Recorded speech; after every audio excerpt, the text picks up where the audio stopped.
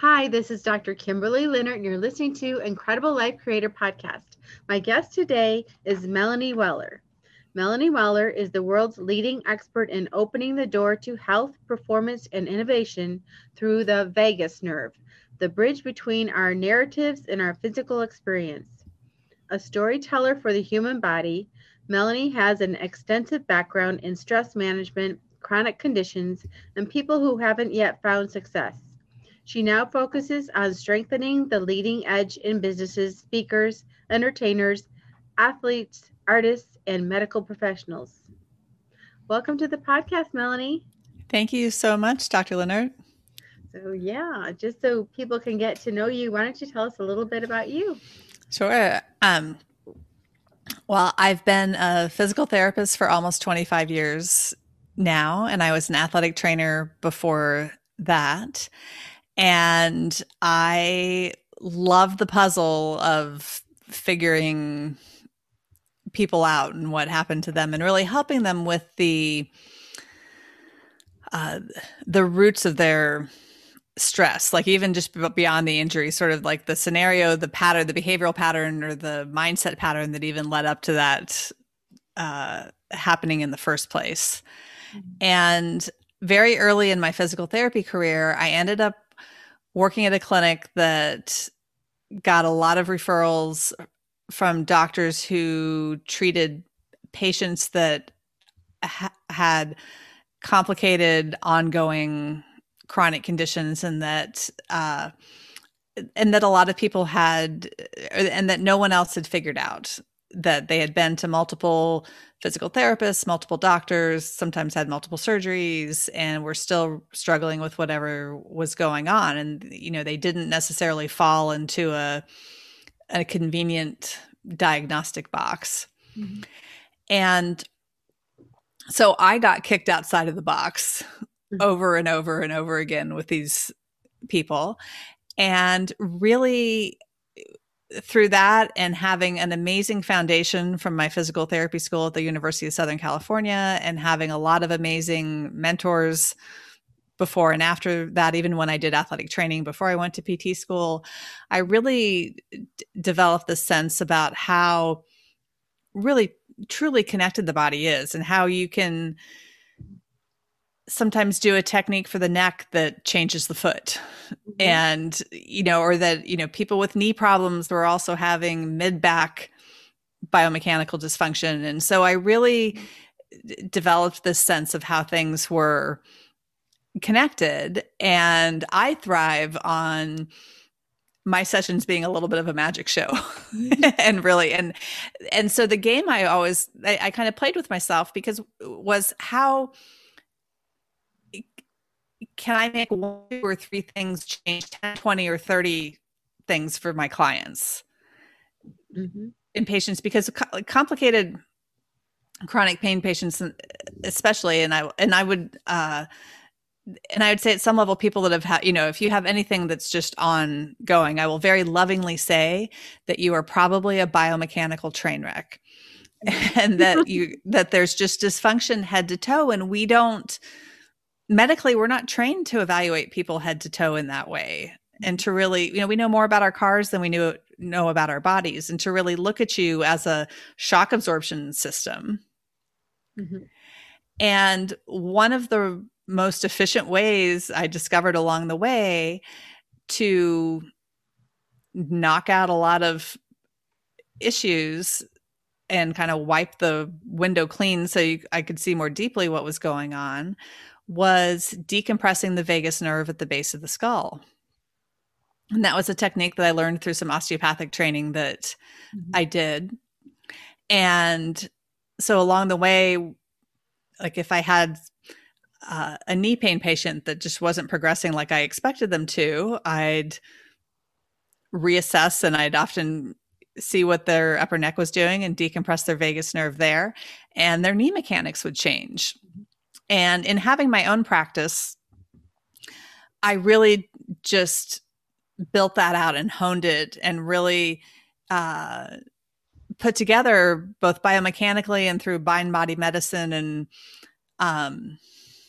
my stress management skills, how I guess one, how the vagus nerve really gets trapped at very specific points in our body. And I'll talk in a minute about what the vagus nerve does. But, I think that for as much as the vagus nerve does to help us with stress and inflammation, if it's mechanically pinched, you cannot always meditate or exercise or mindset yourself out of a pinched vagus nerve. Taking the mechanical compression off of it is extremely profound in shifting pain and trauma. And I would contend that in a lot of chronic situations and a lot of trauma, that the vagus nerve itself is really what's traumatized. And if you take the mechanical piece off the vagus nerve, then it makes recovery so much faster and smoother. And it doesn't necessarily mean that you don't have to do other work, but it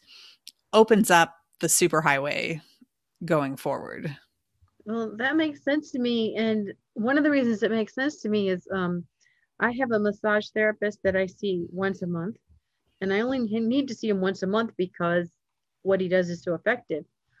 And the issue I have that's chronic is that I have hips that torque, and then they put everything else off of balance. So if he wants to loosen up my hips, he goes back here and he works on this back here. And he says, we're working on the neurology, is what he says. We're working on the neurology. So he works on the neurology. And before he works on that, he has tested the weakness or strength of both of my legs to see how much I can push back. Yes. And then he does his magic up here. And then he tests it again, and it's already stronger and it's already looser. And he didn't even touch my hips. Yes, that's the best part. I love that. He just did something up here on my neck. Yeah, no, I absolutely, that's my favorite part of working with clients. And I work with people online also. And it's really, from a more logical standpoint, the vagus nerve, well, one, treating a nerve is the fastest way to change in the body regardless. Mm-hmm. And the vagus nerve uses the same neurotransmitter that our muscles do. So you get these really beautiful neuromuscular responses when you give the vagus nerve more space. Mm-hmm. And the vagus nerve goes from our brainstem all the way down into our pelvises. As it comes out of our brainstem, it goes down to innervate our hearts, and it loops back up from the heart to innervate the vocal cords. So I like to think of it as the nerve that allows us to speak our hearts. It goes down to innervate the digestive system, the muscles there, and it also is involved with digestive enzyme secretion, with bile secretion, and we cannot absorb vitamin B12 without our vagus nerves as well. In women, it innervates the cervix. Most of us are familiar when our vagus nerves are not working well, when we go to do public speaking or something that would make us similarly nervous, and we get a lump in our throats, our palms sweat, our hearts race, and our stomachs feel funny. And that's all because our vagus nerve has been dialed down and our fight and flight responses have been dialed up. So your vagus nerve is the biggest component of your parasympathetic nervous system, which is your grace under pressure, your rest and digest. It's what makes you feel calm. And it's also what helps you experience pleasure. Sexual arousal in general is a parasympathetic response. Wow. So it just goes everywhere from your neck all the way down to your base here. All the way. Yep. Yes. And it's in all of your senses as well. And the piece that it's not in is your adrenal glands. So, and that your adrenal glands are more integral to your fight and flight responses. And so, and we all need I think the goal is not to be stress-free. Stress has value to it. Like when we exercise, like muscle strengthening is a stress on the muscle, and the muscle gets stronger in response to the stress. However, we all end up in this, we're certainly a culture that is on the hamster wheel in our heads all the time. We overwhelmingly breathe shallowly. We breathe too much in our upper chests and don't get our breath down deep enough. And those all things all keep us in a state of fight and flight. And we don't have the balance of the grace under pressure and the rest and digest. And I've had the great pleasure of treating a number of people with anxiety, depression, and even hallucinations that have had massive and very fast transformations with this process of treating the vagus nerve as a pinched nerve, and also extending that into really what is the root of the underlying stress. Because we know medically that stress is 75 to 90% of all disease, but we don't talk very specifically about what that means. Your doctor might say, oh, well, you need to reduce your stress, you need to meditate, you need to exercise or whatever. But that's still not really, that's essentially, I don't want to say meditate. I mean, meditation is great, but it's often a compensation for the stress, and sometimes you can't meditate until you understand the stress in your life. If you're in a heightened, like hypervigilant neurological state, meditation can be extraordinarily difficult. Yes. I've tried that before. It doesn't work very well. Right. And so let's take some stress out of your nervous system so that you can then get into a meditative state. And I teach people how to look at their lives as a way to live in a meditative state. And sometimes you're deeper and sometimes you're more shallow in it. But what's really stressful is being yanked in and out of it between anxiety and then having to go meditate or having meditation or being calm one little teeny piece of your day when the rest of the day is frenetic. Yeah. So this vagus nerve, what is it doing in our bodies physiologically? You were saying the different places it goes, but how does it really work? And how do we know when it's out of balance or it's being pinched? Yeah. So it, from a motor standpoint, it provides the motor function for your vocal cords, your heart, and your digestive system. It does sends a lot of sensory information up to your brain, from your body to your brain. So you can think of it as your gut brain, as your heart brain. It's certainly your voice. And, nerves all work through neurotransmitters. And so it just has, vagus in Latin means wanderer. And so it's just in lots and lots of things. And a lot of what our nervous systems do in general is to dampen signals so that we stay calm. And so your vagus nerve is really, it keeps the fire alarm off, and your fight and flight system turns the fire alarm on. Okay. Basically, if you want to think of it like that.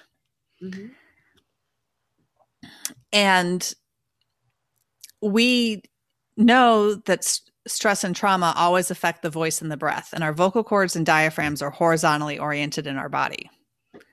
And so that horizontal plane in our body is really where we embody stress. So nobody experiences stress or trauma and has really great arm swing when they walk. We all lock up, we stiffen up. Like nobody's out there, with a beautiful relaxed arm swing when they're stressed. Body's in stress, right? Or they've just experienced a trauma. No, you get all stiff, crooked, right. uncomfortable. Exactly. Right. You're curled up, in a fetal position or whatever, like you have your arms close to yourself. And so rotation is the first thing that we give up with stress and trauma. And rotation I have found, is a very good measurement of how severely and both like identifying location and severity of vagus nerve compression. So are you having someone stand up and say, okay, I want you to twist all the way to this side or twist all the way to this side and see how far they can go. What are you talking A about? little bit. So, right. So in my office, I take the reins more in my, like if somebody comes to see me in person, I take them through my physical therapy biomechanical tests to see what's going on. I've modified most of those so that if I'm working with somebody virtually, I can take them through a self-assessment. So like at the neck, for example, I mean, part of it is just seeing how far you can turn your neck to each side. I will also have them look maybe 45 degrees or so towards the floor and slowly turn their head left and right there. And it's normal to go about 45 degrees in each direction, 47 degrees technically. And that isolates rotation between your first and second cervical vertebrae. I'll also have people turn their head all the way to the side and bring their ear towards their chest. And that, you should be able to bring your ear, maybe again, like 45, 50 degrees towards your chest. If you people that run into a brick wall and can barely bring their ear towards their chest, have an elevated first rib, and your first ribs are right at the top of your shoulders, like even above your collarbones. Mm-hmm. And if your first rib, the nerve that innervates the muscles that attach at your first couple ribs comes out of the same opening that your vagus nerve does at the base of your skull. So if your first rib is elevated, I also know your vagus nerve and your spinal accessory nerve are compressed too, because they come out at the same place.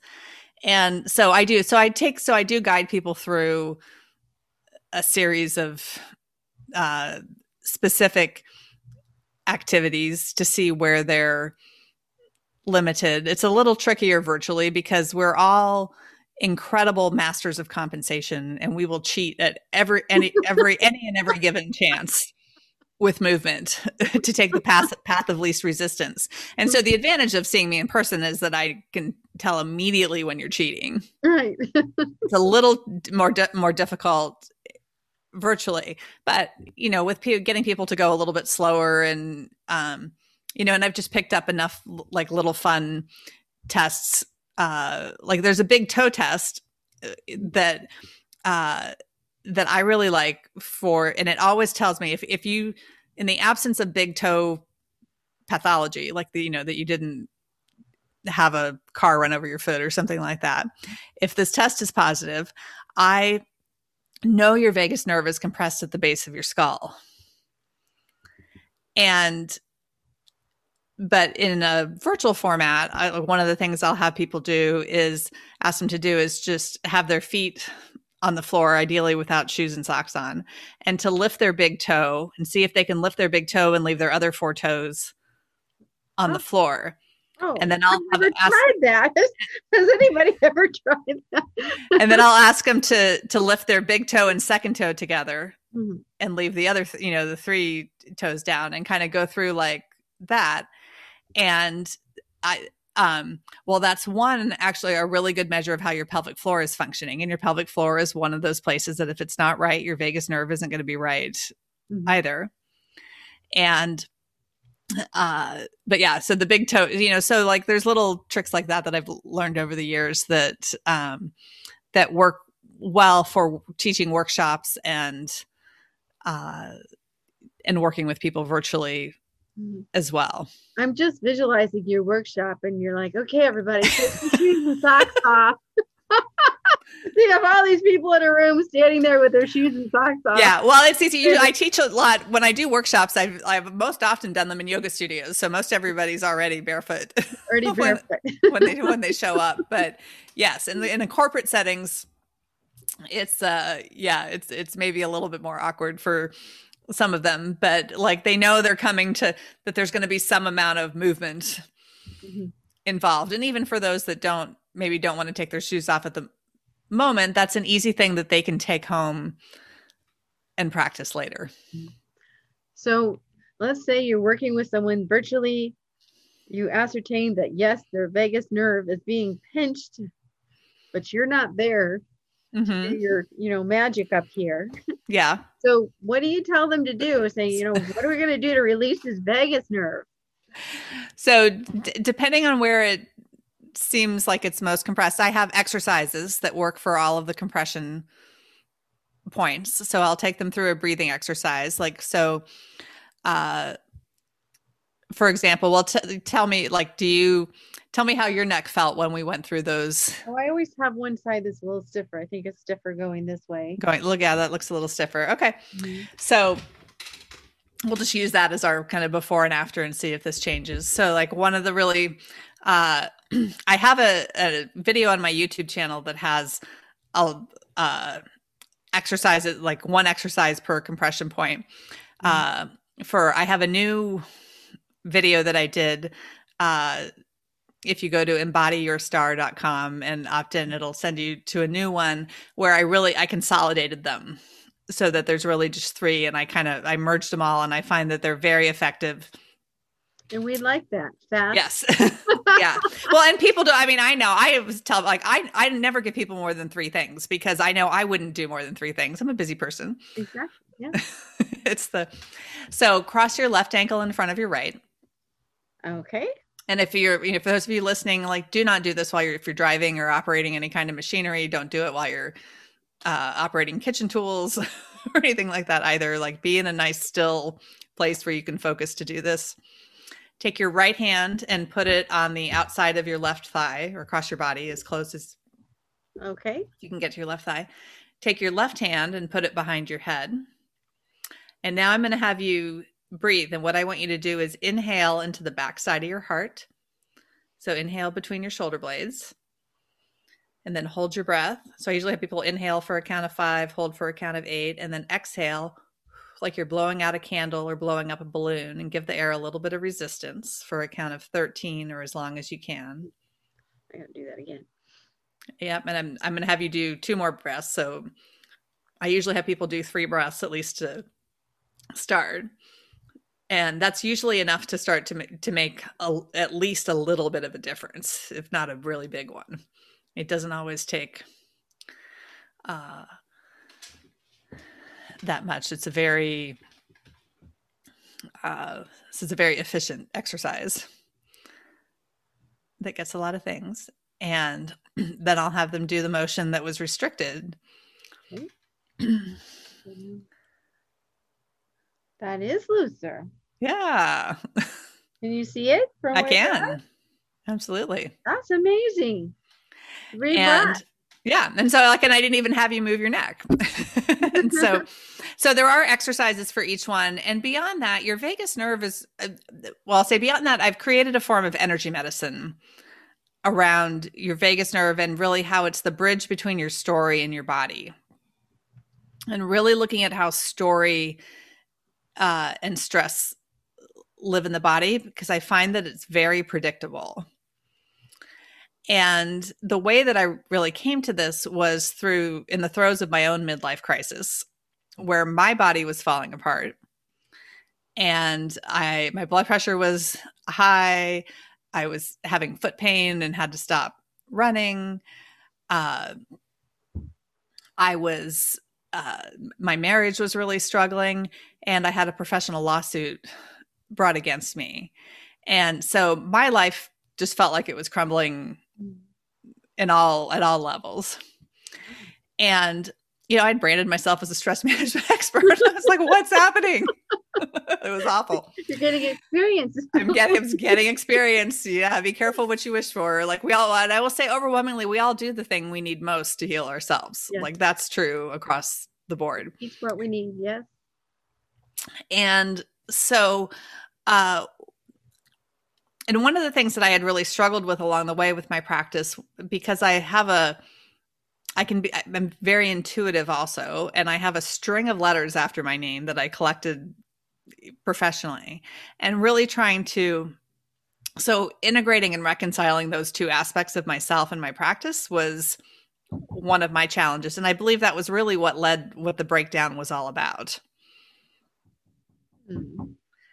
And so I had been looking at astrology to help understand myself in the midst of all of this. And one of the things, and I did some reading along the way too. And so one of the things that I read was how mythology was a mode of communicating scientific information. So, for example, in the ancient Egyptian myth of Isis and Osiris are the numbers of the Earth's precessional cycle, how it rotates and tilts over time. And so that was just the way they wrote. They just had a different way of scientific writing than we do now. And there's other major myths from other cultures that have the same numbers in them as well. And so my first question after that was, well, the Earth right now is at about a 23.5 degree tilt. So what's 23.5 degrees from the midline of the body? And in all of my anatomy books, and I've had a chance to look at real skulls since then as well, the opening where the vagus nerve exits the base of the skull is 23.5 degrees from the center of where the spinal cord exits. And I, just from my biomechanical knowledge, I knew that normal rotation between your first and second cervical vertebrae was 47 degrees to each side. And the anterior cruciate ligament in the knee sits at a 47 degree angle, and normal rotation at the foot is 23 degrees on average. And so I already had kind of a collection of angles that sort of fit this. And the research says that when solar and space weather disrupt the electromagnetic field of the Earth, it's measurable in our vagus nerves. Oh, really? And so we're literally fractal. I was like, so it just really washed over me that this is how we are fractals of the cosmos, and I can tell you that these angles that when, if you don't have C1, C2 rotation or, good foot rotation, that you're less likely to feel well. Like, you're more there, that these are things that I've treated over and over and over in people for many, many years. And the next place it took me was, so I'd been thinking about how mythology was this mode of communicating science. And I did an online stress management workshop and talked a lot about the ventricles of the brain, and the ventricles of the brain make cerebral spinal fluid. And I have a favorite picture from an anatomy book that I've had. I bought it for a set of courses after I graduated from PT school, but I've had them well over 20 years. And is this going to go on video or no? Yes. Yeah. So, all right. So I'll put this up. So this is a compilation of MRI images that give you a 3D picture of what your ventricles look like. And I've looked at this picture a million times, but I hadn't looked at it since I'd been studying astrology for myself. And when I looked at it, I said, oh, that looks just like the ram's horns that represent Aries. Yes, it does. And in astrology, Aries rules the head. And then I lit up and was like, oh, where's the rest of it? And sure enough, it works this way the whole way through the body. The way the hyoid bone sits on top of the larynx looks just like the symbol for Taurus, and Taurus rules the throat. And our aortic arches are the same shape as the symbol for Leo, and Leo rules the heart. And Libra, the sign of the scales, rules the kidneys, and our kidneys sit in our low back like a set of scales. And beyond that, scales in the United States and in other countries also represent justice. And the populations in the US with the highest levels of social injustice also have the highest levels of kidney disease. Oh, interesting. And so we can really, I think, apply very specifically how stress lives in the body. For people going back to vagus nerve compression at the base of the skull or at the head level,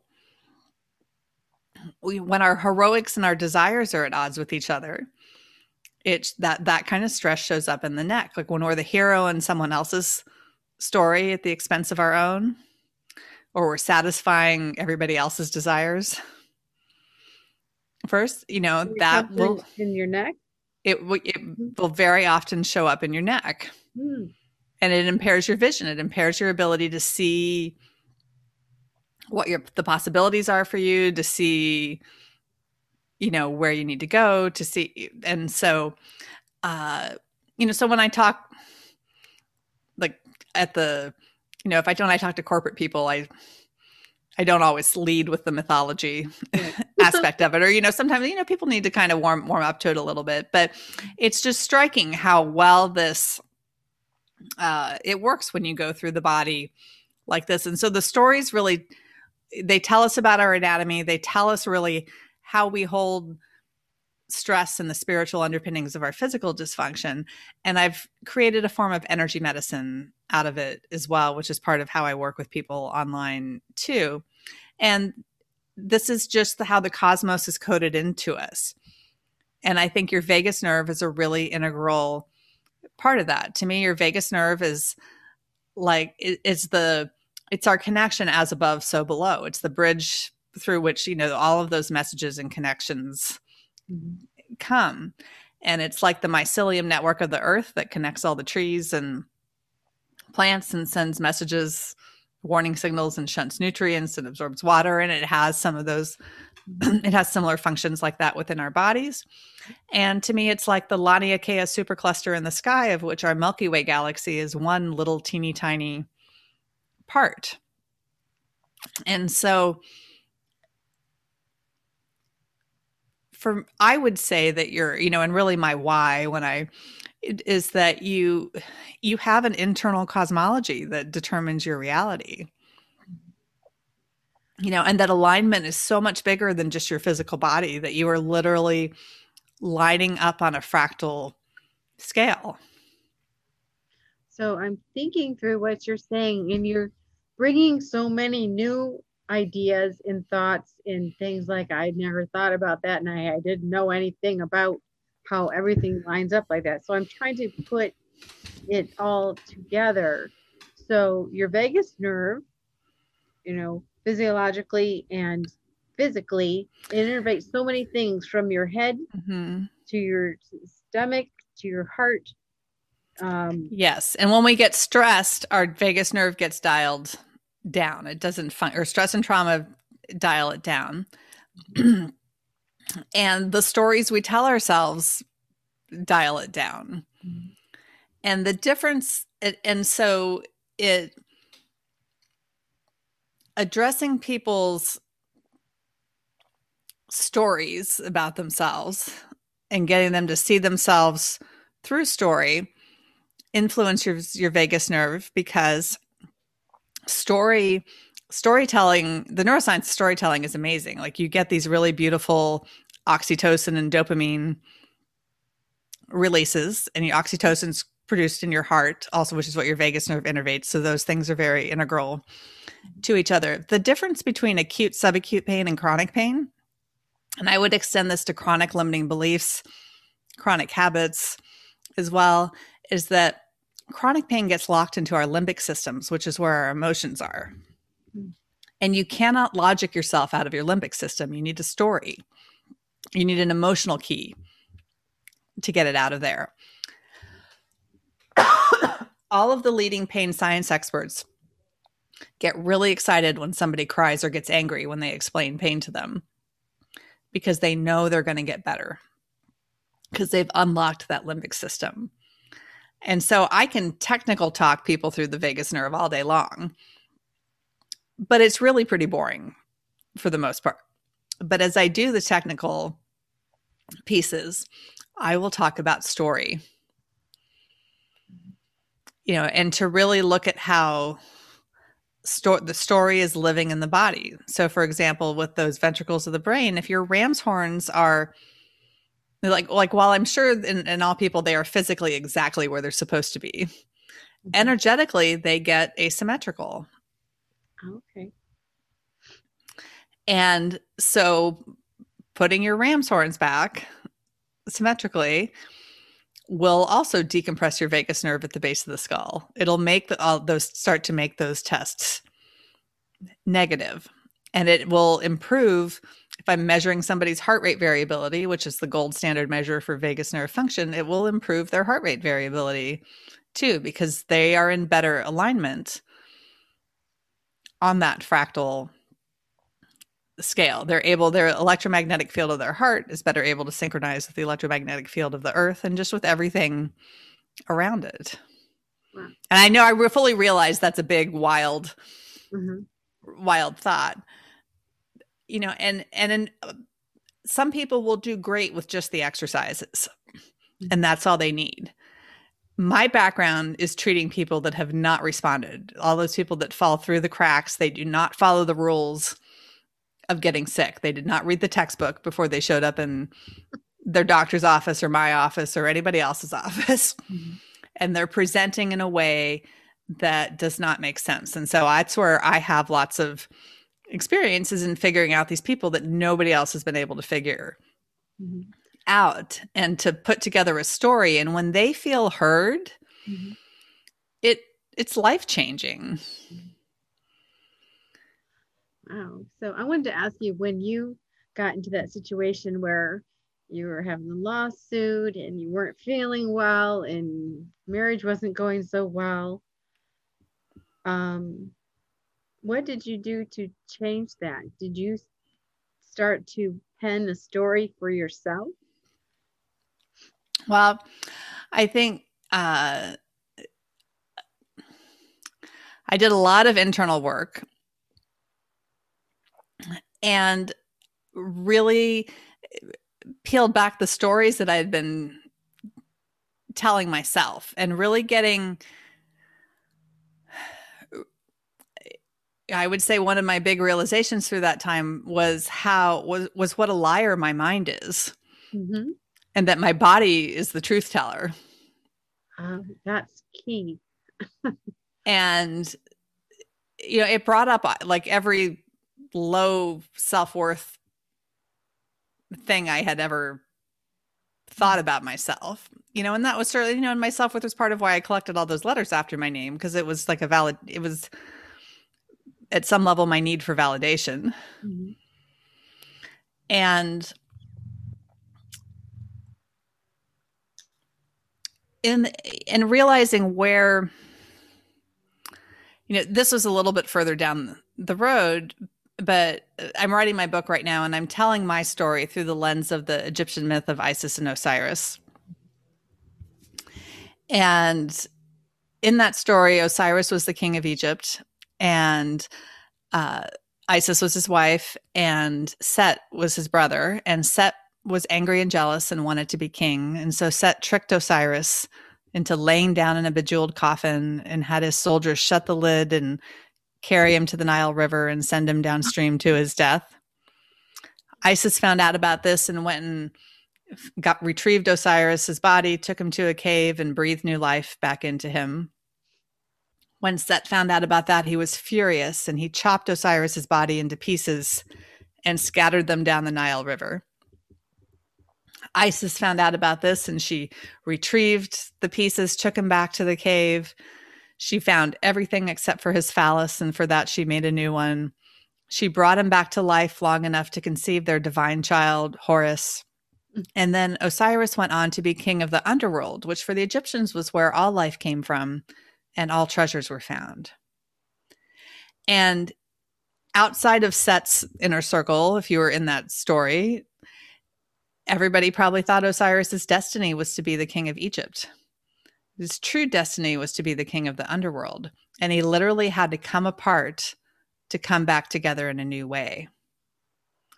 And so that time in my life, I looked at very much as my Osiris wound.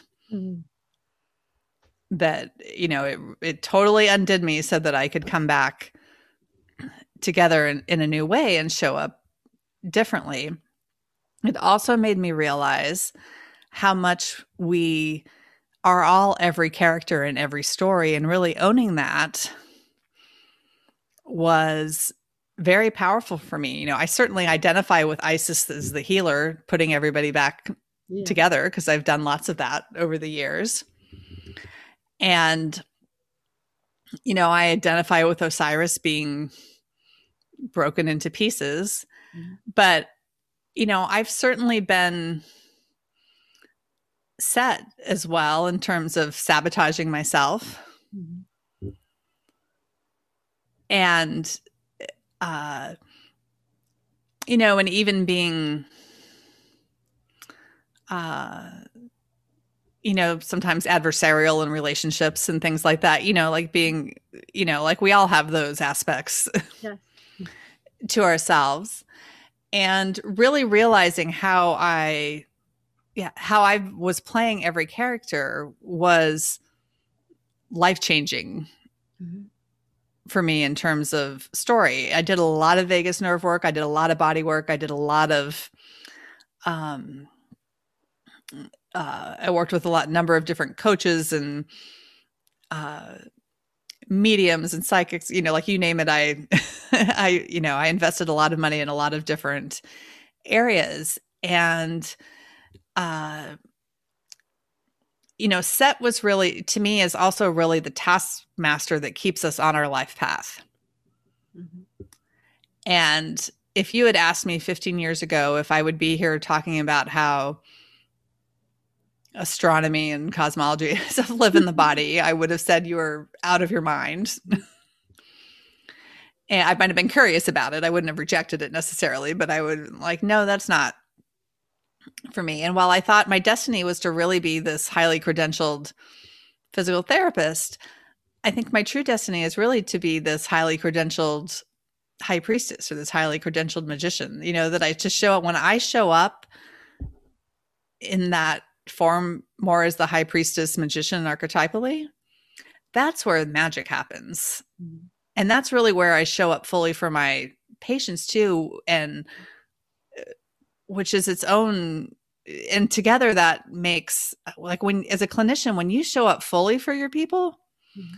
rather than segmenting out like, oh, this is my personal life, this is personal Melanie, this is professional Melanie. Mm-hmm. When you bring all of yourself to the table, it, like, you just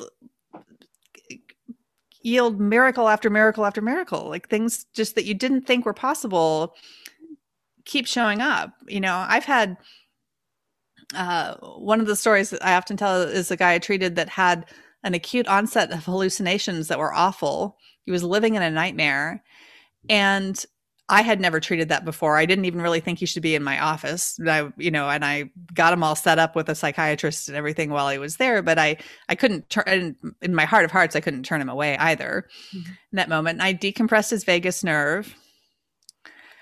But I also really brought my intuitive side, gave him like a bit of an intuitive reading.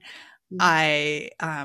I let my intuitive, well, I will say I didn't even give him a bit of an intuitive reading. I gave him a full-on intuitive reading. Like, I let that go, really let that flow. And at the end of our session, his hallucinations were 90% gone.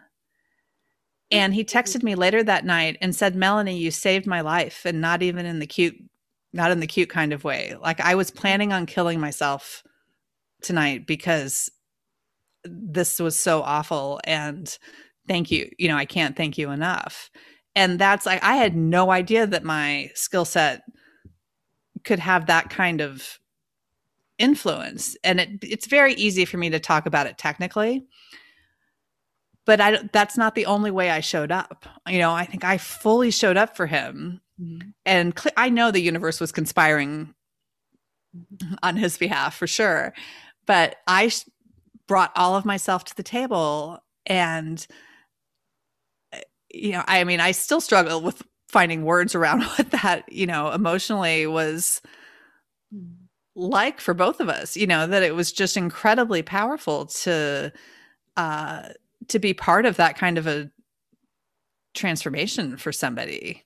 Yeah, that is powerful and wonderful. And so that really started to make me, was, through that process and a series of other, patients as well, I got just much more confident at just bringing all of myself to the table. And, and if you don't like it, then don't come see me. Like, it's okay. Like, I might not be everybody's flavor, but like, I am going to give you the best of everything that I offer. And that, and to not segment myself out. Like in that Isis Osiris story, we use dismemberment metaphors in our language all the time. Like, we say we're falling apart, we can't get it together, our hearts are broken, our lives are shattered. Mm-hmm. That I was splitting myself between my clinical self and my personal self, or my intuitive self and my logical self, and kind of stuff. And I just, when I bring those together, that's really uh, where my own magic really comes forward, I think. And it's just, uh, it's so much fun to see these transformations and see people really start to connect their own dots. And beyond even the physical piece, it really, when I work with entrepreneurs and other leaders, like we connect how their businesses are living in their bodies, and we map out their business as a body, and and really look at where the flow between their own body and their business is out of sync, and get that. And it opens up this space for genius that is just amazing. And they make these connections, and that's, and some of it is things I can help them with, but some of them have these huge ahas and that lead them to, that are within their own specific expertise, that lead them to go connect dots, so then they can be genius in their way at a bigger level. Beautiful. So I'm sure as people are listening, they're thinking, gosh, I want to know more about that, or I want to work with Melanie. So where can people get a hold of you? Where can they contact you? If you go to embodyyourstar.com, you can get a free vagus nerve decompression course, and it has all of my social media, email, contact there as well. I do have a website under my name, melanieweller.com, but embodyyourstar.com has everything to reach out to me and to connect over social media. And that's my Instagram, Facebook, Twitter handle as well. But oh, wonderful. And thank you so much for being on the podcast today. I know I learned a lot, and I've been in the medical profession for years, and many of the things you were talking about are new concepts for me. So thank you. Yes, no, it is it's a paradigm shift for sure, and that's why I'm here and stepping into that. Like the universe is being my taskmaster, and I've got my own taskmaster in terms of showing up to bring this forward. And I'm so grateful for you to share your platform, so I can be heard. Yep. So I have one last question before we get off. What is your best advice on living an incredible, amazing life?